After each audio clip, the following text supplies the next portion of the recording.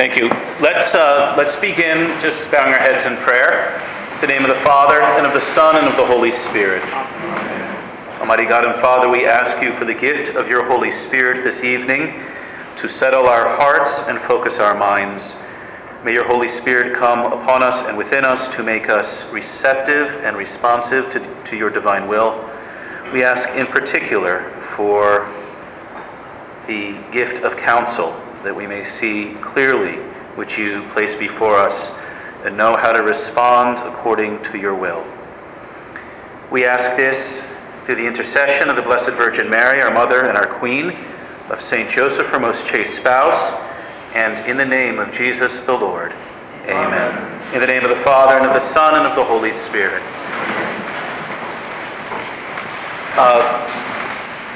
I'm Father Scalia. I'm a priest of this diocese, and I'm going to speak tonight on homosexuality and how to best present the Church's teaching, not just with clarity, as Father said, but also with charity.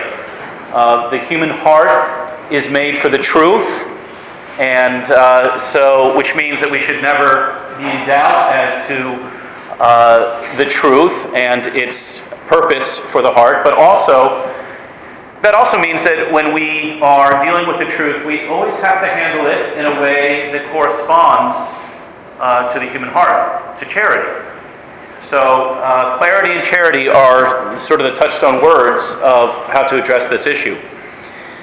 Just so you know sort of the perspective I'm coming from, I was the chaplain for the Courage chapter in the Diocese of Arlington for 7 years. I was the founding chaplain of that. I'll tell you more about Courage during the course of the talk. Just briefly, the Courage Apostolate is established to help men and women who have same-sex attractions to live chastity. I'll get more into the work of Courage later on, but just so you know that I was the director, the chaplain of that for the Diocese of Arlington for 7 years, running the weekly meetings, and now I'm chairman of the board of Courage International. Although I'm no longer the local chaplain, I'm still involved in the work a great deal. So basically what I want to do tonight is speak to you about people who are caught in the middle. Caught between two very uncharitable extremes. Namely, men and women who have same-sex attractions and who want to live chastity. They are caught between these two extremes. On one extreme, the homosexual culture. The very vocal, the very powerful political group that promotes the homosexual lifestyle. And what they say is you should give in to same-sex attractions and you should live a homosexual lifestyle. Embrace that. It's who you are, and if you try to live chastity, you're just being untrue to yourself, and you'll never be happy. That's one extreme. The other extreme was in the news, I guess, about a year ago. Westboro Baptist Church, which is famous for its God hates fags ideology. I don't think people really would think that, or if they did, would say it publicly until that sort of hit the news and can find anything on the internet, and there they are. And so their point of view is, well, someone who has same-sex attractions is inclined to sexual behavior that God condemns. Therefore, God condemns that person. God hates fags. This is a very difficult place for people to be. One extreme says, indulge this, and if you don't indulge it, you'll never be happy. The other extreme says, there's no hope for you because really God is against you. These men and women are very much caught in the middle in our culture. My words tonight will not really address the political dimension of all of this. So especially if you came to hear Scalia talking about anything political, you're going to be disappointed, okay? Because I'm not going to be touching on that at all. Because the problem that we're facing is not only political, it's not even primarily political. It is, first of all, a moral, a cultural issue, a spiritual one that affects individual souls. And so that is the first place where we need to address this issue. Not, first of all, in the political realm, but in the realm of human relationships. So I want to speak about how to love in truth. I was tempted to say how to love them, but that would be inaccurate. Because one of the mistakes that is often made is to say, well, this is a problem, this issue of same-sex attractions is a problem that affects people somewhere far away, but certainly not anywhere close to me. That would be a mistake. Because chances are some people here on campus are struggling with this. And chances are, not just chances, but it is a certainty that when you graduate and enter into the broader culture, you will encounter people who struggle with this or are in the lifestyle. So it's not a matter of sort of us and them, it's a matter of us. And how do we address this reality, which is not something just afflicting other people, but is really throughout our entire culture. And they're members of our church who suffer from these attractions that are unwanted and desire to live chastity.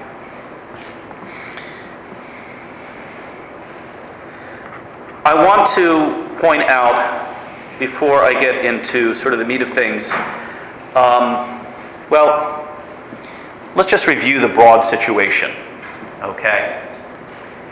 Because, for example, the congressman who stands up and rails against gay marriage because it's destroying the sanctity of marriage, and he himself has been divorced and married, 3 or 4 times, well, he kind of loses a little credibility, okay?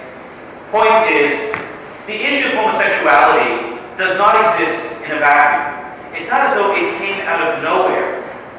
No, this is just part of a broader problem that afflicts our culture, which is a breakdown in the notion of a truth about human sexuality, and an even broader breakdown in the understanding of the human person. Let me put it this way, just briefly. We live in a world of cause and effect and of design, right? We know all about cause and effect, so when something goes wrong, what do? We immediately try to find out the cause and blame someone else usually, right? Okay. So when the economies get bad, we try to figure out, okay, well, what's the cause of that? When the Steelers lose, we try to say, okay, why did that happen? Okay, because we live in a world of design, of cause and effect. And we acknowledge that about the economy, about physics, about many, many things. But not about human sexuality. This is one area in which we do not acknowledge design or cause and effect. For example, true story, man walks in, it sounds like a joke, it could be really, but it's a true story. Man walks into a priest's office, sits down and says, "Father, I don't know how it happened, but my wife is pregnant." Well, it should have gone over that in marriage prep, okay? There is a failure to acknowledge cause and effect. Will, I can tell you how your wife got pregnant. We know exactly how it happens these days, okay? It's science, okay? But in a world of contraception, of course, in a contraceptive culture, a man can say, "I don't know how it happened." When else in history would a man ever have said that? We've lost this whole notion of design, cause, and effect. What do I mean by design? Well, the human person is designed for something. We're created for a purpose. There's a certain design to who we are, both spiritually and physically, that points to a certain purpose in our lives. The same is true with human sexuality.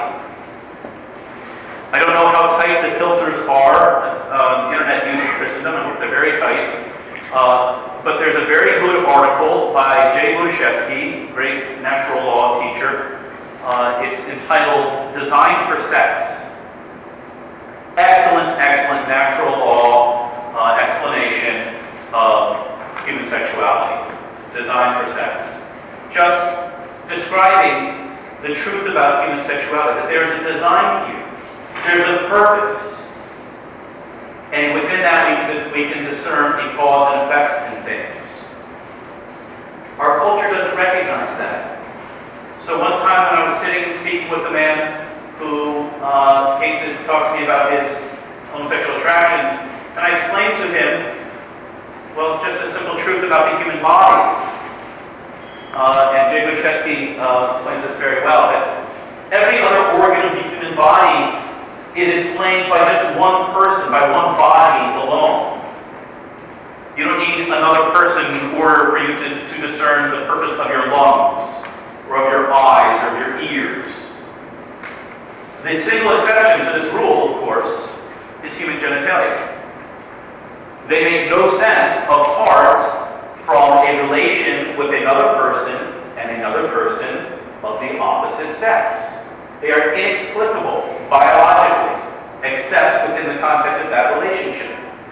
And I explained all this to this man, who himself was a biology student. He saw that immediately. He said, yes, absolutely right. But I still am unwilling to leave my boyfriend. In other words, he could recognize the design. He could recognize the truth of this, but not apply it to the world, to the realm of sexual morality. This is where we are, and it really begins with contraception. In other words, the whole issue is, more broadly speaking, an issue of breakdown in heterosexual morality that has led to now a real push for a homosexual culture in our country. Next, I'd like to review the church's teaching on this. And most crowds, I have to begin with, okay, God. All right? In a Christendom crowd, I think, okay, we've got that, right? Okay, let's just go over what the church teaches on this. And there's no better place than the Catechism.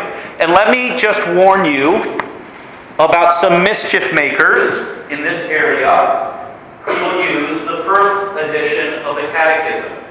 Okay, you're all too young to remember, but when this beautiful piece of work, the Catechism of the Catholic Church, was first published, it was published in English and all other major languages before it was put into the official Latin. And then later on they went back and put it into the official Latin. When they did that, they made some corrections. What does that mean? Now they have to reissue all the other languages, which means that there was a first edition of the New Catechism, and then a couple years later, a second edition of the New Catechism, which made a lot of money for the publishers. In the second edition, there were some significant corrections made.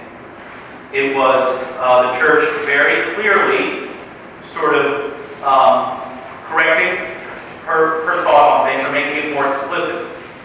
And one of those sections was a section on homosexuality. So, in discussing this, make sure that it's the current edition. Paragraph 2357 and following in the Catechism. The text basically identifies three different areas. A threefold distinction.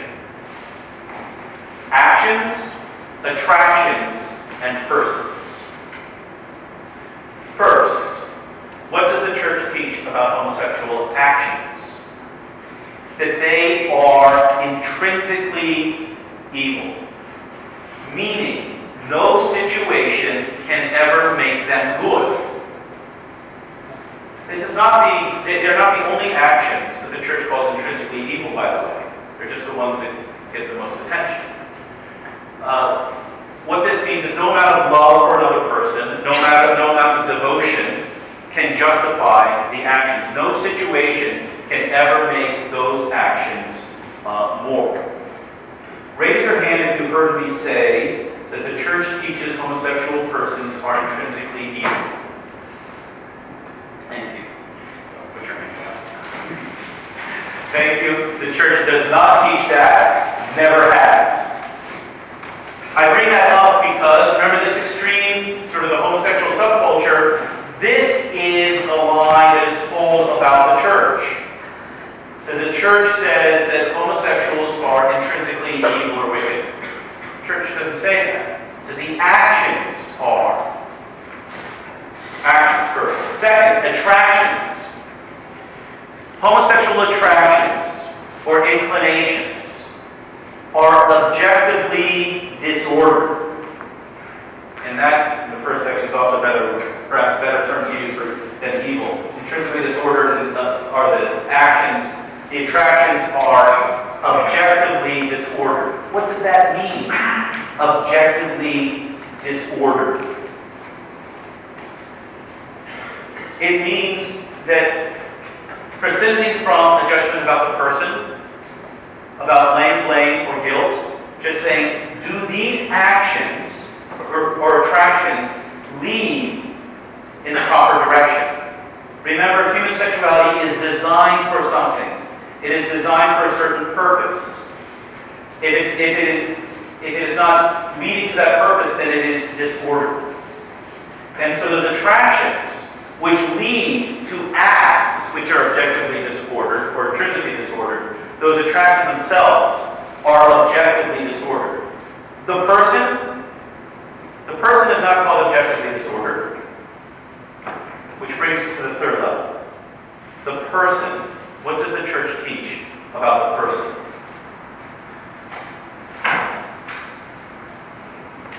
The number of men and women who have deep-seated homosexual tendencies is not negligible. This inclination, which is objectively disordered, constitutes for most of them a trial.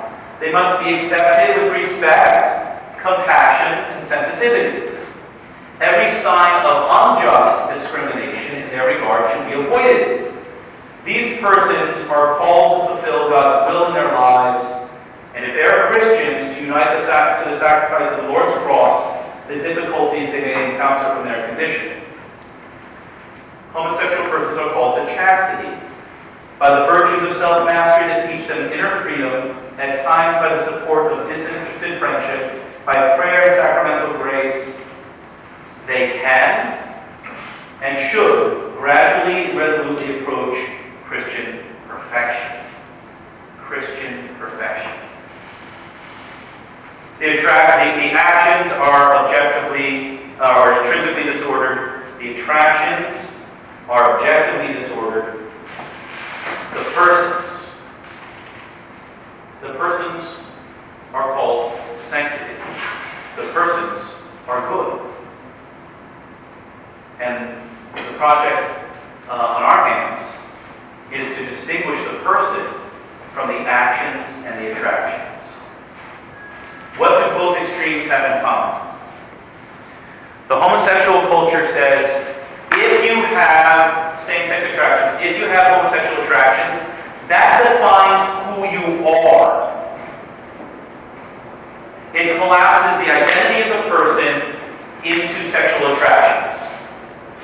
That's who you are, you have to live it. And the opposite extreme basically does the same thing. If you have same-sex attractions, that's who you are, and that's why God doesn't like you. So these two extremes, who in every other regard hate each other and don't agree, they actually agree on this fundamental point, fundamental mistake. They collapse sexual attractions and personal identity into the same thing. And so much of the task that we have in work of courage is to distinguish the person from the attractions. Simply because somebody is attracted to a person of the same sex does not mean that attraction identifies the person. The person is distinct. The person is to be loved. The person is called to be a saint. These seem like tough teachings. And in many regards, they're very difficult for some people to live. One man came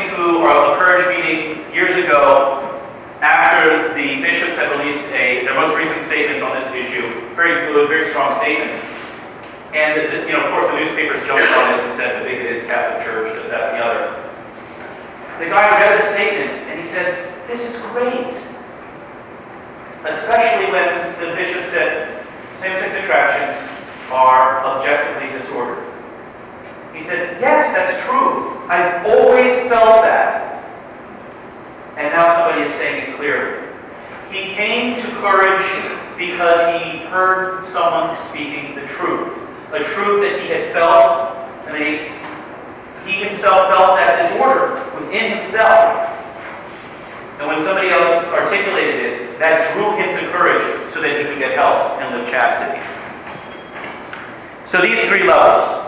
The actions are intrinsically disordered. The attractions are objectively disordered. The person, a good. To be affirmed, to be loved, and called to sanctity. That gives basically exactly really everything we need to know in engaging with people who have same-sex attractions, who are struggling with this, and who need help. How do we interact with them? Well, to distinguish the person from the attractions. Not to reduce a person's identity to just the attractions that they feel.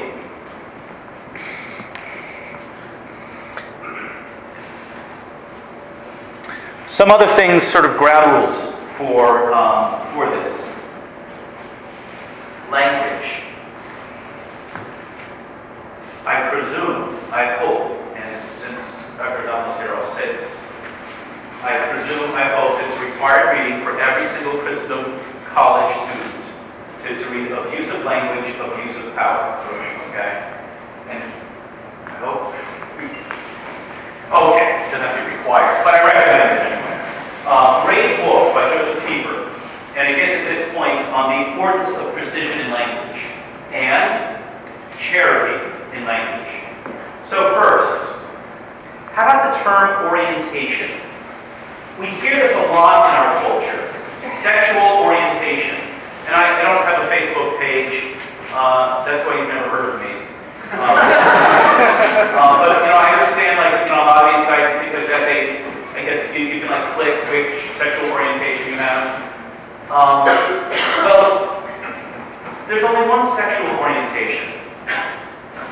Because human sexuality is only oriented in one direction, for that twofold purpose of union and procreation. And anything that departs from that orientation is not another orientation, it's a disorientation. Or, as the traditional language has it, it is a disorder. It is not going the proper order. The proof of this is in the multiplication of sexual orientations that we have now. I don't recommend that you do it. I sometimes have to do it because of my work. But in a lot of the sort of the popular homosexual literature, the number of sexual orientations is continually multiplying. It's gay, lesbian, transgender, transsexual, bisexual, questioning, queer, and it just keeps going on. Every time you check, there's another one added. Okay, all this shows is that when we lose sight of the one orientation of human sexuality, it's not that we're going to limit ourselves to, 2 or 3. No, what we have now is sexual chaos. So what we should do is avoid the term sexual orientation. There's really only one.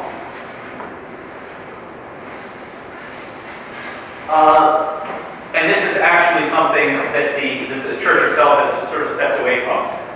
Another term that the church has stepped away from, actually in recent documents, is the term homosexual persons. That's not really accurate either. There are only 3 kinds of persons. Human, angelic, and divine. That's it. Okay? We don't want to sort of confine the definition of a person by saying, this is a homosexual person. No. They are persons. Period. Who happen to struggle with a particular cross, but they are persons. The terms gay and lesbian, these are political terms. These are political terms that are to indicate not just a sexual attraction, but a certain lifestyle that has been chosen and has been ratified by that person. Which is why you've heard me using this very sort of clumsy term, same-sex attractions. Okay? It's not as efficient, but it's more accurate. Because it's not as though persons are either, persons who have same-sex attractions are, all of the same category. I have worked with men who have lived in the homosexual lifestyle for years, some of whom, nothing short of miraculous, are still alive, given the number of partners that they have, and who come seeking chastity and freedom. And it's one of the most inspiring things in the world. And that's why the group is called Courage. Because it takes a lot of courage for a man to walk out of that lifestyle and come to a Catholic church and say, I want chastity. There are also some men who come to our meetings who never live the lifestyle at all, and just have these very intense feelings of sexual attraction to other men. Never acted on them, but feel them very intensely. Well, these are two very different things, but they both fall under the category of same-sex attractions. It's a more honest term. And one thing that it avoids is identifying the person with the attractions. I wrote a piece some years ago for First Things magazine. You probably saw it. Expect to see all of these person. But just about this point that in recollecting that, I remember when I was in high school, what all of the teachers, and guidance counselors, and coaches, and everybody did says, hey, listen, you shouldn't label people. You shouldn't label people. Because what do high schoolers like to do? To label everybody. Because it's so much easier. When you can label someone, then you don't have to deal with the person. It's great. Say, okay, she's a cheerleader. That's it. That's who she is. Now I don't have to actually get to know her because I put a label on her. That's easy. Okay, he's a jock over there. Okay, he's a nerd, whatever else. Okay, and every high school, maybe some colleges too, have different groups that are labeled. And what do the labels do? They eliminate the difficult work of actually having to sit down and get to know someone. And actually discover that, what I thought about this person, the label that I put on this person, was really inaccurate. The irony is that now, I went to public high school. We just lost our rival last Friday. I know you're upset about that.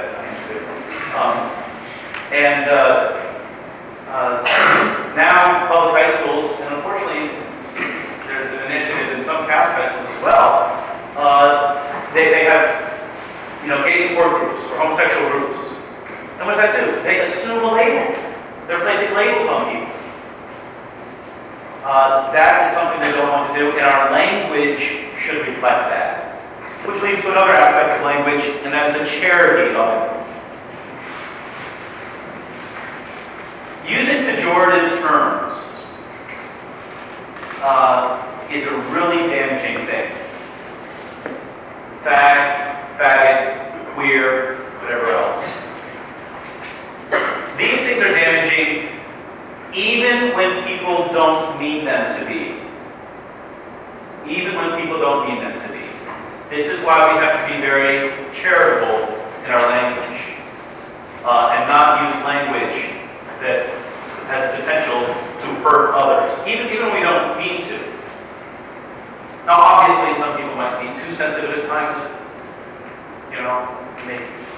If somebody says something the least bit negative about Italians, I'm not going to be upset. Okay, all right, I'm not that sensitive. But all things being equal, we have to give consideration for others and how our words influence others. I remember in high school that we used these terms, and I remember that we didn't mean anything by them. When I was in high school, to say something was gay just meant it was stupid, we didn't like it, whatever else. Now, years later, dealing with men for whom such phrases really, they hit them like a ton of bricks. And now realizing that when one of my friends from high school came out of the closet, shortly after we graduated college, realizing, wow, how did my words hurt him back then? And how did my words back then cripple my ability to help him now? That's something painful to consider. Some years ago, I was hiking with a group of some youth group from my parish at the time, and one of the kids said, "Oh, that's so gay." I kind of feel bad because it really came down like a ton of bricks. Okay, you never knew it. All right. There's a great deal of shame that the men and women encourage experience. A great deal of shame. There can be a good kind of shame, and that's when we are ashamed of what we've done. That's a good kind of shame. But when we're ashamed of who we are, that's devastating. And shame really can trap someone in a very destructive lifestyle. And so a lot of the work of courage is to lead these men and women to that genuine shame of sins that they've committed, but to free them from that shame of who they are. So charity in our language. Which brings me back to something I said at the beginning. This is not primarily a political thing at all. And we've got to be careful about this because if we approach this just as sort of like an intellectual discussion or a political discussion, what we're going to forget is that there are souls involved. And we're in danger of running roughshod over them. I know this by experience. When I was in college, I was having a discussion with a classmate, a girl, about abortion.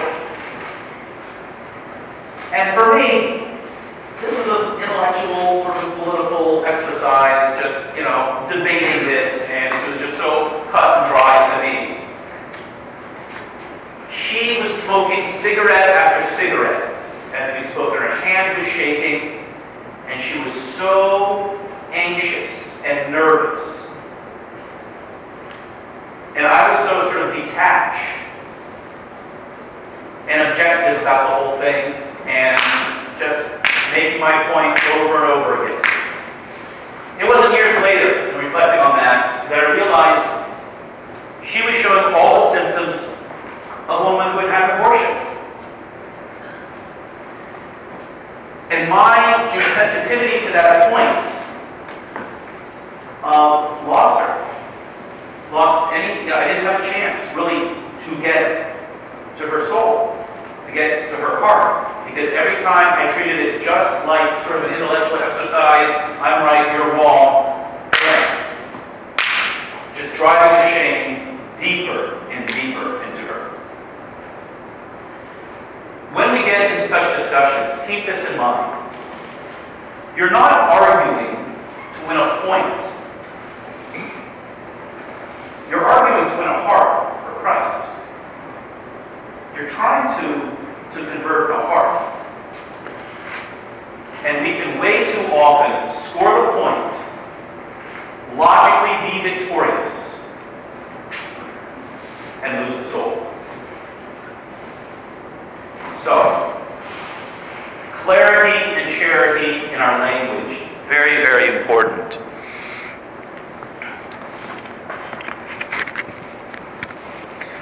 Let me say something about the apostolic courage, and then some of the things that we encounter, and I'll open it up for Q&A. Courage was founded in the early 80s by Father John Harvey, who's an oblate of St. Francis de Sales. He just died last December 27th. You can pray for the repose of the soul, but I recommend also that you invoke his prayers for your soul. Father John Harvey was an extraordinary man. Here's a man who was fighting a battle that is incredibly unpopular. And by the way, he was doing it decades before anyone else. The most peaceful and placid man I've ever met. He was really a unique combination of a man who was a real warrior, a real soldier of Christ, but meek and gentle at the same time. We know in principle that these things are not exclusive, but we very rarely see them combined. Father Harvey combined that. Great, great man. So he established Courage as basically a spiritual support group for men and women who have same-sex attractions. We meet weekly simply to provide that support for one another. There are 5 goals that Courage abides by, or strives for rather. First, chastity.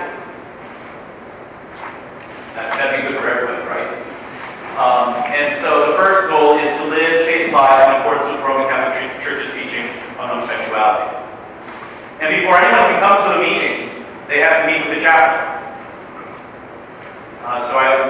When I was running the meetings, I said, nobody comes to the meeting except for me. And so we interview them to make sure that you're on board with this, live chastity. Okay? And a couple of times, I encountered guys who said, well, actually, no. I'm not interested in chastity the way the Roman Catholic Church teaches it. I'm interested in just reducing the number of partners I have. Okay, well, there was someone who was sort of had a glimpse of the truth, was attracted to it, but was not yet ready for it. And therefore not ready for me.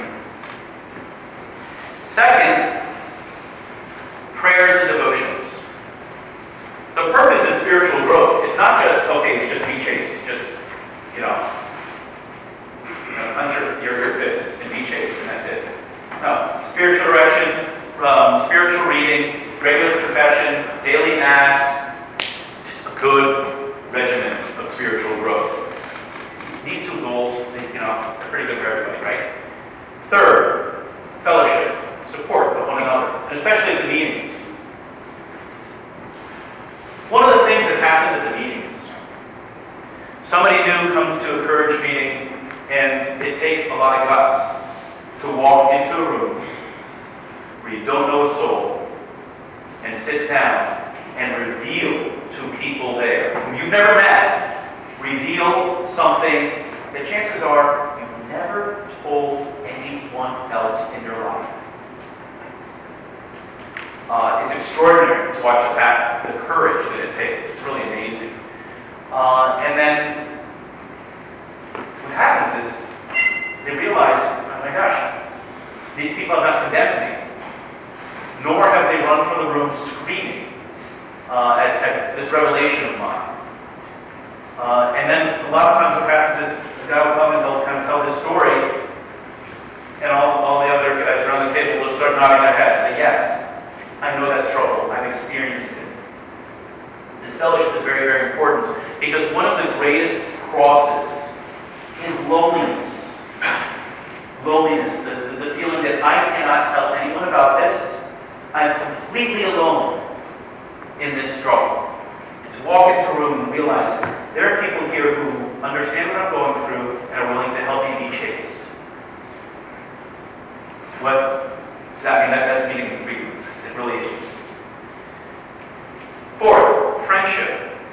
And the Catechism mentions this, disinterested friendship, making a very good distinction between the kind of friendship that you find in pseudo chastity groups that is not disinterested but a friendship leads to sexual activity. But genuine friendship. The Catechism has a paragraph on friendship. In what section? In the section on chastity. Very interesting, because in order to live chastity, we need the capacity to have an intimate relationship with someone that is not an erotic or sexual relationship.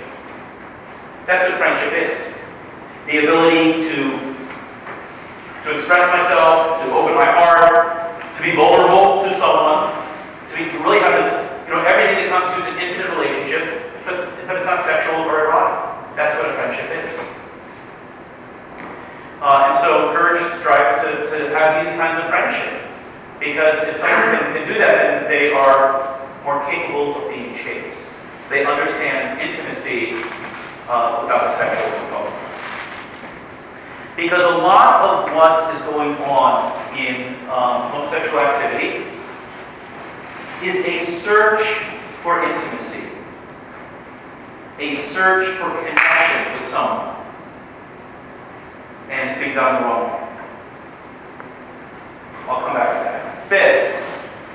The fifth goal, simply to live as good examples. In other words, we should lead lives that other people see and say, that is a good man. That is a good woman. I want to know what makes that man or woman so good. And there are several members of the Courage chapter in Arlington that have been in the group for a long time. I get to know them better than others, and really extraordinary guys. No, struggling, wounded, but who's not, right? And really amazing men, especially because of their struggles and their wounds. One thing I've not touched on too much, I'd like to now, is the causes of homosexuality. The Catechism is a very modest statement. It says, the genesis of homosexual attractions remains largely unexplained. Good mental health professionals like Rick Fitzgibbons, for example, will say, well, that's too modest a statement. There are certain things that we see as a pattern. There is no one clear-cut thing. There's no smoking gun. Aha! That's what caused it. Okay? There are some who say there's a gay gene. And some people are just born with a gay gene and they become gay, and that's the end of it. That is really easy, right? There's no science for that. That's the only problem. I mean, it's a great theory aside from the fact that there's no evidence of it. There's no one thing that causes it, but there are certain things that we encounter again and again. Abuse. There is a higher level of sexual abuse in the homosexual community, meaning that within the homosexual community, there's kind of a number of people who have suffered sexual abuse as children. It makes sense, because to suffer sexual abuse at a young age, it wounds your understanding of sexuality at a very, very early point. And if you're a little off at the beginning, of course, we know that that's going to be way off the target as you move along. Those of you, because I know not all of you are students, but this is something that, for example, people in youth ministry have to keep in mind, because it's very sort of fashionable now for high schoolers to claim that they're gay or bisexual or whatever else. Sometimes they might legitimately have those attractions, other times they might just be trying to get attention with high schoolers, which is, you never know. Okay? But you always have to be careful, because chances are higher that there is some abuse there.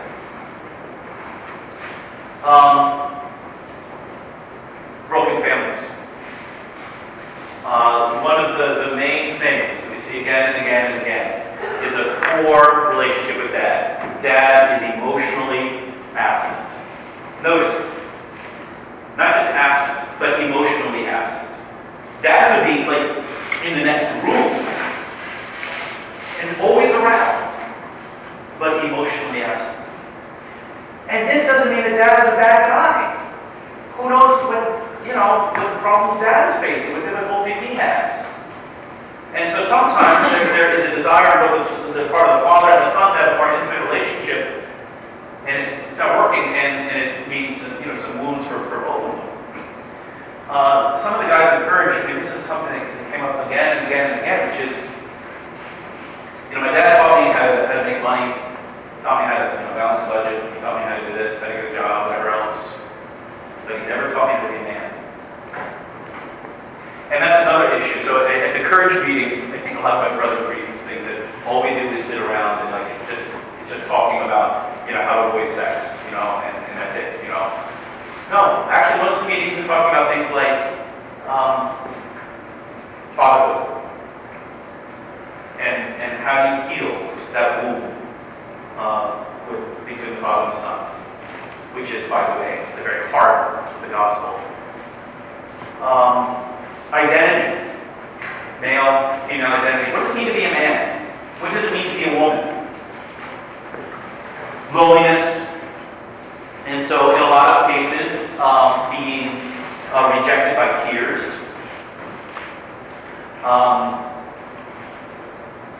One of the things that, I think a very common sort of thing that happens is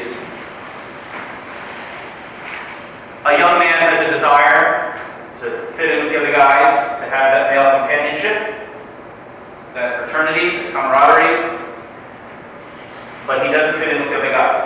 Very often, doesn't play sports. Okay? No crime, not play sports. But that's usually where guys really together. He's desiring that attention from a male, maybe because he's lacking from his own dad.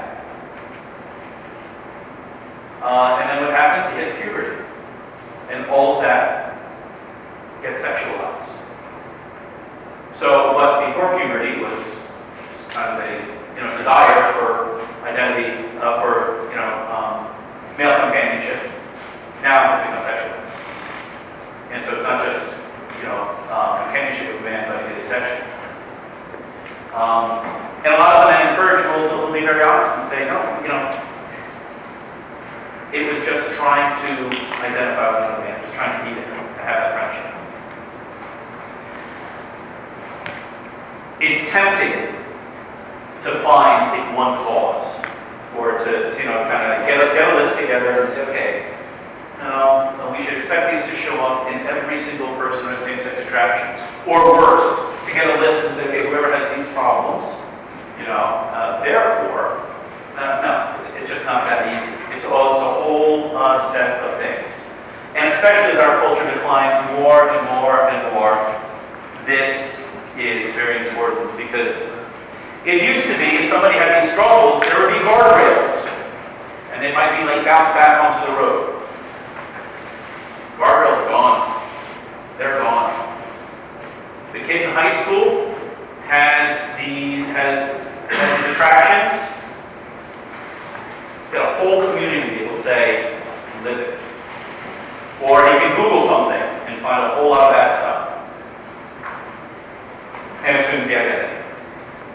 That's the difference today.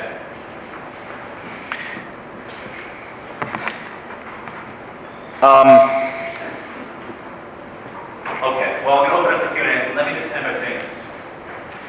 Dr. Dillon and I were talking about this earlier for the talk. This is increasingly becoming the issue on which the church is suffering persecution.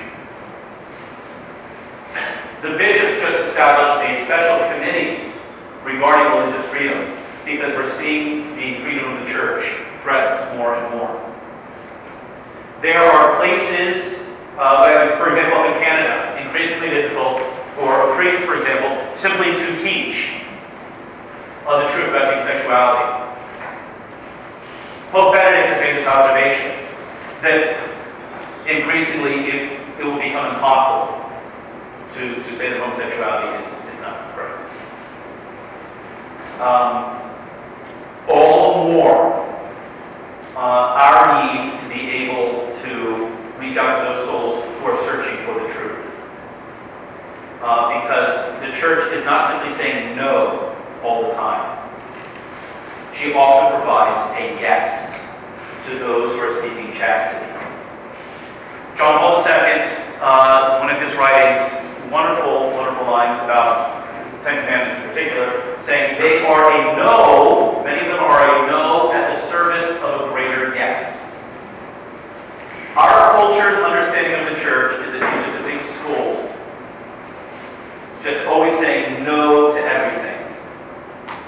What I hope that you have at least begun to learn tonight is a way that the church says yes. Yes, chastity is possible. Yes, we can help you. Yes, there are people who understand what you're going through, what you're suffering. Yes, you are loved by God. You are not cast out by Him.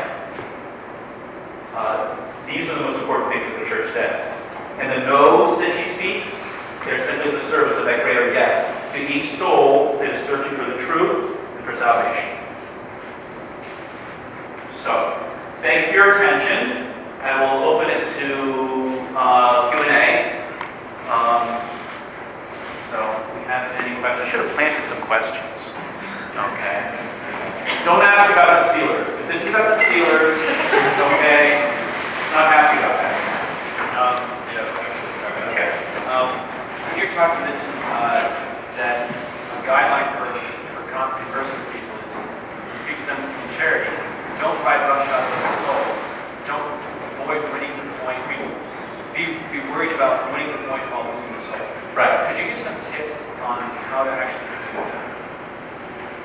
Okay, how to actually do this? Well, it's a difficult thing. I mean, those are sort of the principles. How do you do this? How do you try to win the soul instead of just winning the argument? I think first of all, being receptive to the person. Being receptive to the person, because if somebody knows that you are actually listening, they're more likely to listen to you. If somebody knows that you're actually taking them seriously, and that you're not, like holding condemnation for them right there, they're more likely to listen to you. Okay? They're going to be more open to what you have to say. In my work with Courage, I have had many meetings with men and women over the 7 years that I was chaplain. And some of those continue. In some cases, I had a meeting that didn't go well, but I would end by saying, "Listen, the door is open. You know where I am. You have my number. You've got my email. The door's always open." And years later, in several cases, they would come back simply because they knew that I was receptive to that. Okay. Not putting a label on a person, and not allowing the person to be labeled on himself. Sometimes I can be a smart aleck. Okay. Quiet, Mrs. Hickson. Okay. And one guy I was meeting with, he said, "I'm homosexual." I said, "No, you're not." Yes, I am. "No, you're not." Okay, well, I had his attention by that point, right? Because he was like, "I'm pretty sure about this." So I had his attention. The point is, I already knew him, fairly well. They joked in that way. But I had his attention. The point being, you're not homosexual. You're a person.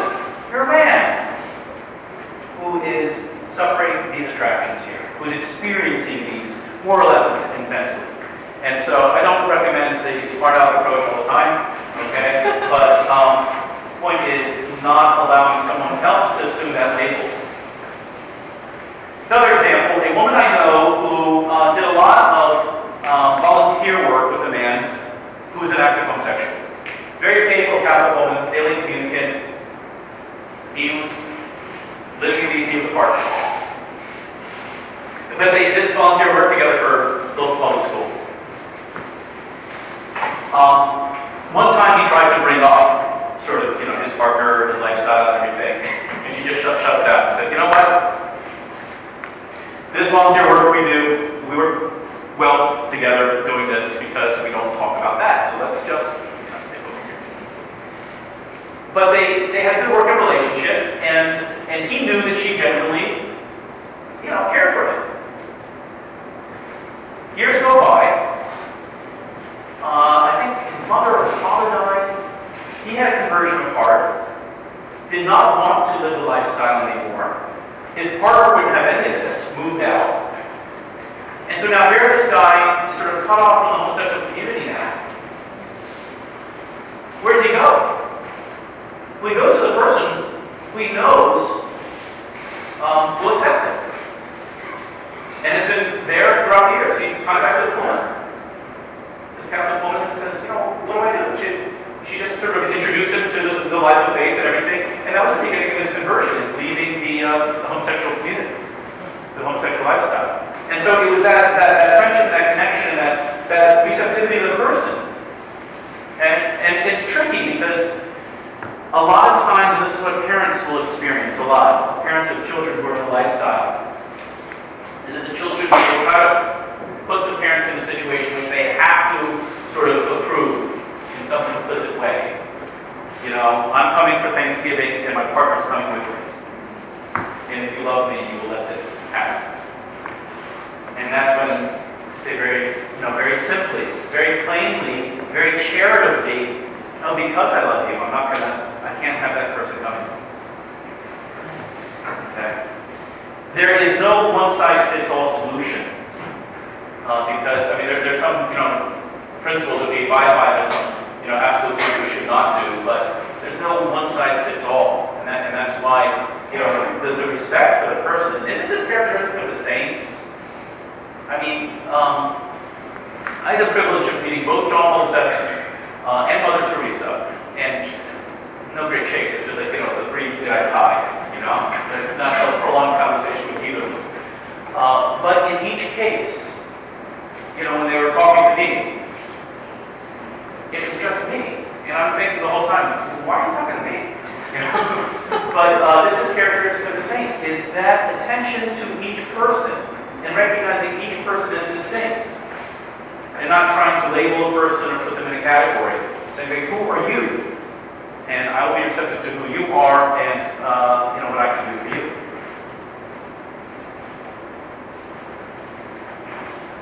That one in the back looks too difficult. Oh, come back to it. Father, have you explained the flamboyant tendencies or acts that associated with homosexuality? Is that like stereotypical? Okay. The question is about the flamboyant activity that we find that we see in the homosexual community. Washington, D.C., before Halloween every year, they have the drag queen race. Washington Post lays it up big every year.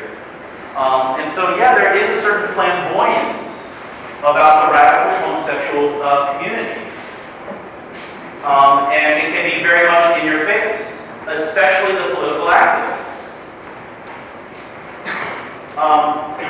Those generally are not the people that you're going to be interacting with because honestly, they're kind of in the ghetto. Okay? So there is a flamboyance there. In a lot of ways, I think that is it's insecurity. It's a lack of self-knowledge, self-identity. Okay? One of the things that is common is sort of a narcissism. It's just this excessive focus on self, which doesn't indicate a strong self-identity, but a weak one. Somebody who has a strong self-identity can be also self-forgetful. Another thing we find about the saints, they're self-forgetful because they know who they are. They don't have to search for themselves all the time. So the flamboyance is, I think a lot of it is sort of whistling in the dark and saying, this is really a great thing. And there is a lot of anger in that as well. A lot of anger. And the anger can be, because some great service has been done to that person in the past, and some of it is fed by that person himself. Okay, way in the back there. No, behind you. Question. The flamboyancy, sometimes there's not just politically active, but a little aggressive, love the sinner, love the sin type of thing. And if you're a young man and an adolescent in the workplace, and how do you feel? Obviously there's the obligation to respect the person and to love them. But when you're in the workplace and this guy's hitting on you all the time, or talking to you, it's almost psychologically, does there need to be an anger response, like, get out of my face? I don't want to have it. But I'm just thinking psychologically at a certain age, there's a type of vulnerability where you need to sort of react in a particular, I know this might be the way to look, but what do you do in the workplace when you're getting hit on and this kind of thing is coming up all the time? Yeah, that's a great great question. So, I mean, this is not hypothetical either. I mean, these things happen in the workplace. It's the dictatorship of relativism. Okay? Which the dictatorship of relativism doesn't mean that you can have any truth you want. It means that you cannot have any truth whatsoever. Homosexuals hitting on men in the workplace are being very aggressive and very intimidating in that way. What do you do? A response in just anger, I think, would be reasonable. Keep in mind, Thomas observes that anger is the passion that is most difficult to keep within the bounds of reason,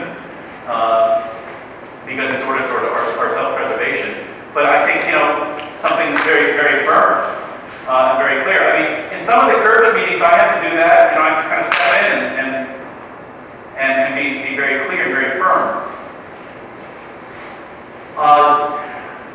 Always trying to direct that not so much at the person, but at what is being done. I think that's the solution.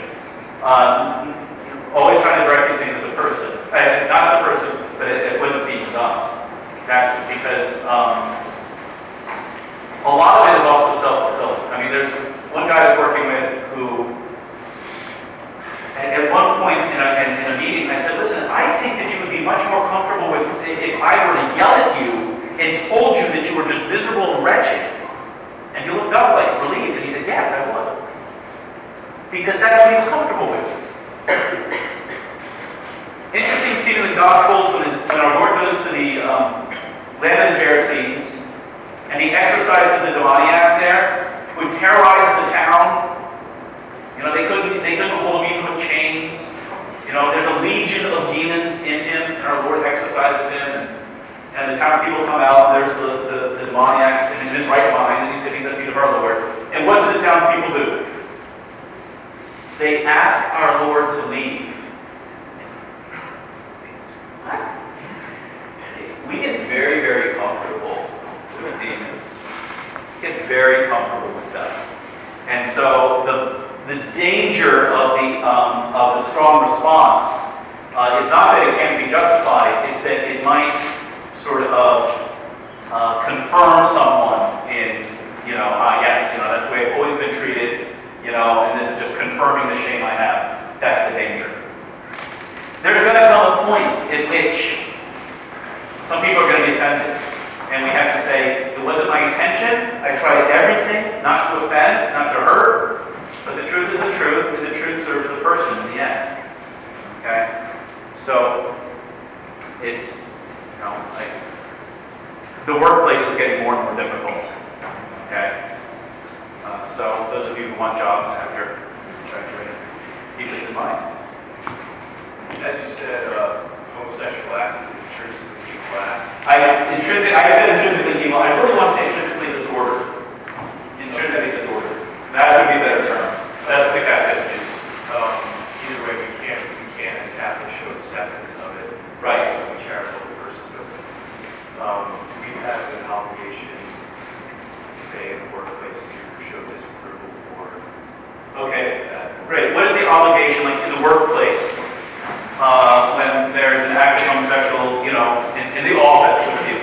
What is your obligation? Really, it's a question about fraternal correction, isn't it? Right. What is your obligation to show disapproval? Your obligation, first of all, is to live a good Catholic life and to show that by example. That's first, and to live chastity, yourselves, right? Because if you come out of nowhere with no connection to this person and show disapproval, they're just going to write you off. I don't care about you. Okay? But if you say, accept the person, just okay, this is who you are, and, we're not always bound to show, to correct everyone. Okay? So, if it's in the office, well, how many people, let's say there are 40 people in the office, and, you have no contact with this guy, but he's living in how do you do that? Stop by a cubicle and say, excuse me. Probably not. But if you're working closely with the person and getting to know the person and showing genuine Christian charity for the person, then at some point Yeah, it's fair game to say, why am I doing that? It's not good for you. And I think if things are done right, or we're living that Christian charity, I think that comes out naturally. One of the patrons of courage is a woman named Mary Stakovich, and I hope this doesn't frighten you in regards to this question. But she was working with a man who was an active homosexual, and she pleaded with him to lead a lifestyle. You've all heard of Laramie, Wyoming, the Laramie Project, and the homosexual who was killed in Laramie, and all that. Well, this is a story you don't hear about. This woman, Mary Stakovich, in Chicago, who was murdered by this man because she pleaded with him to lead the homosexual lifestyle. And he snapped. Okay. Now that doesn't mean that we don't, plead with people, but it means that this is really sort of how intense the issue is getting. But to your question, when do we correct someone? It depends on the relationship that we have and the proximity that we have. Just a fraternal correction in general. And by the way, what if people are, living together, or, the guy in the cubicle next to you is using pornography. So it doesn't apply only in this, okay? That they're playing. What if this, co-worker who's going out and getting drunk every night, has got a serious drinking problem? Same thing, okay? It depends on how close is this relationship that you have with the person. Did I get you? Yes, but you were being so balanced until this moment. Then that yes.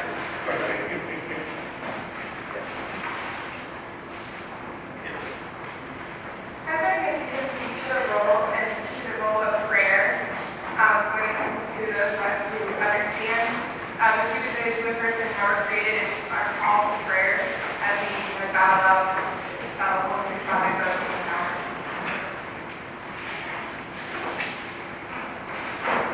I think prayer for others. yeah.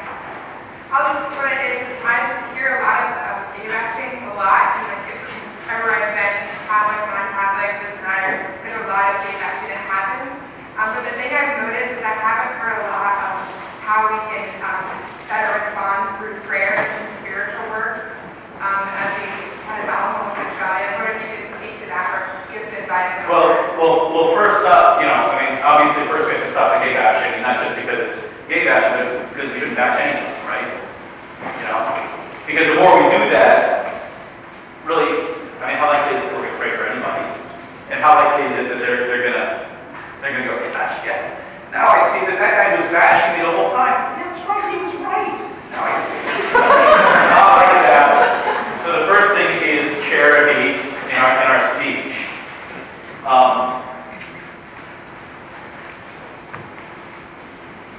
I think prayers for healing are very important. Praying for somebody's healing.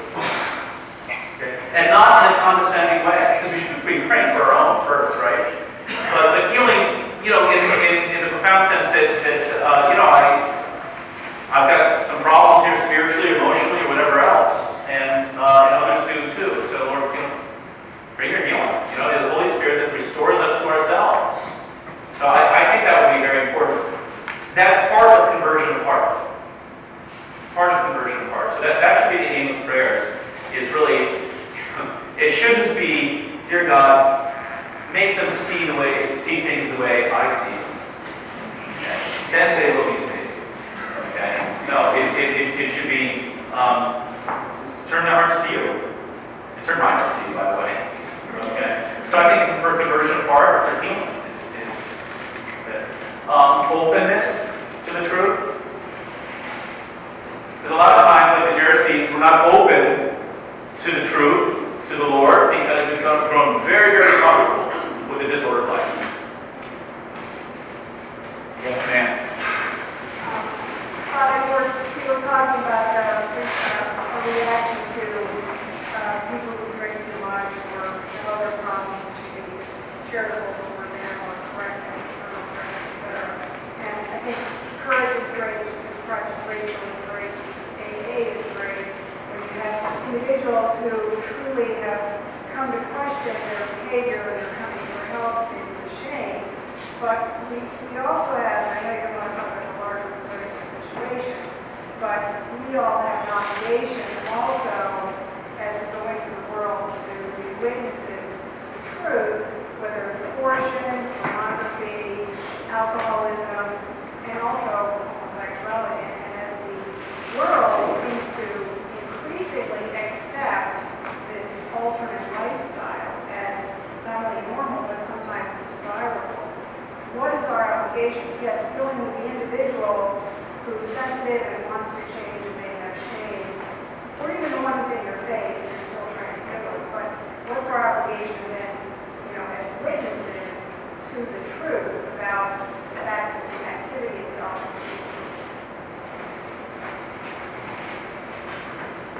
You're asking in particular in the public square? yes. Well, first of all, positive. I think affirming the truth about marriage and human sexuality in general. This is where where we're suffering the most. One guy, one church member years ago said that homosexuality is the canary in the coal mine of sexual liberation. It's a great, great way of understanding it. That as long as the homosexual community is alive and well, all other sexual immorality will be safe. So as long as the homosexual community is alive and well, pornographers have nothing to fear. People can keep contracepting, fornicating, whatever else they do. And so I think the first thing in the public square is to give a good articulation, like Robbie George has done. I keep wanting to call it the Manhattan Project, but that was another. The Manhattan Declaration kind of had the same effects, I think. A good articulation. That Jay Lushesky piece, Design for Sex, it just gives a good articulation. What is the truth about human sexuality? And I think talking about that, about that there is truth, there is meaning in human sexuality. That is our obligation first. The way I like to phrase it is, well, first of all, either sex means something or it doesn't mean anything. It can't mean something sometimes and then, nothing at other times. And people want it to have meaning because it's an intimate part of people's lives. They want it to have meaning. Well, in order for something to have meaning, it has to have boundaries. This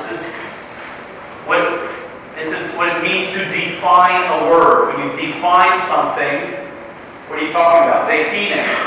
You're talking about the boundaries of the thing. And so human sexuality has meaning. It therefore has certain limits and boundaries. So first we articulate the meaning of it, and then we say, therefore, these things cannot be permitted. And that way, I think we also avoid the trap of just coming at it out of the blue, interrupting and saying, gay marriage is wrong. It's not just that gay marriage is wrong, it's that it's one man, one woman, for life, exclusively, open to children. That is the norm. That is what we desire. That's what we're saying yes to. And because we say yes to that, well, therefore, we do not permit this. And so our opposition to something is a consequence of our devotion to the truth. I think that's the way the best expressed in the public square. Yes, ma'am. Psychologists especially will say that homosexual tendencies or people that have certain tendencies that it's almost like they're born with it and it cannot be changed. Almost like in some cases they are really genetic. And other people say, no, it's just a complete lifestyle choice. They just make that decision and it can be changed by circumstances. How would you maybe respond to like a psychologist who would say that it's the great nature or nurture debate. Are same-sex attractions genetic? Are people just born that way? Like Lady Gaga? Okay. You knew I was a big fan, didn't you? Okay. Are people just born that way? Or is it nurture?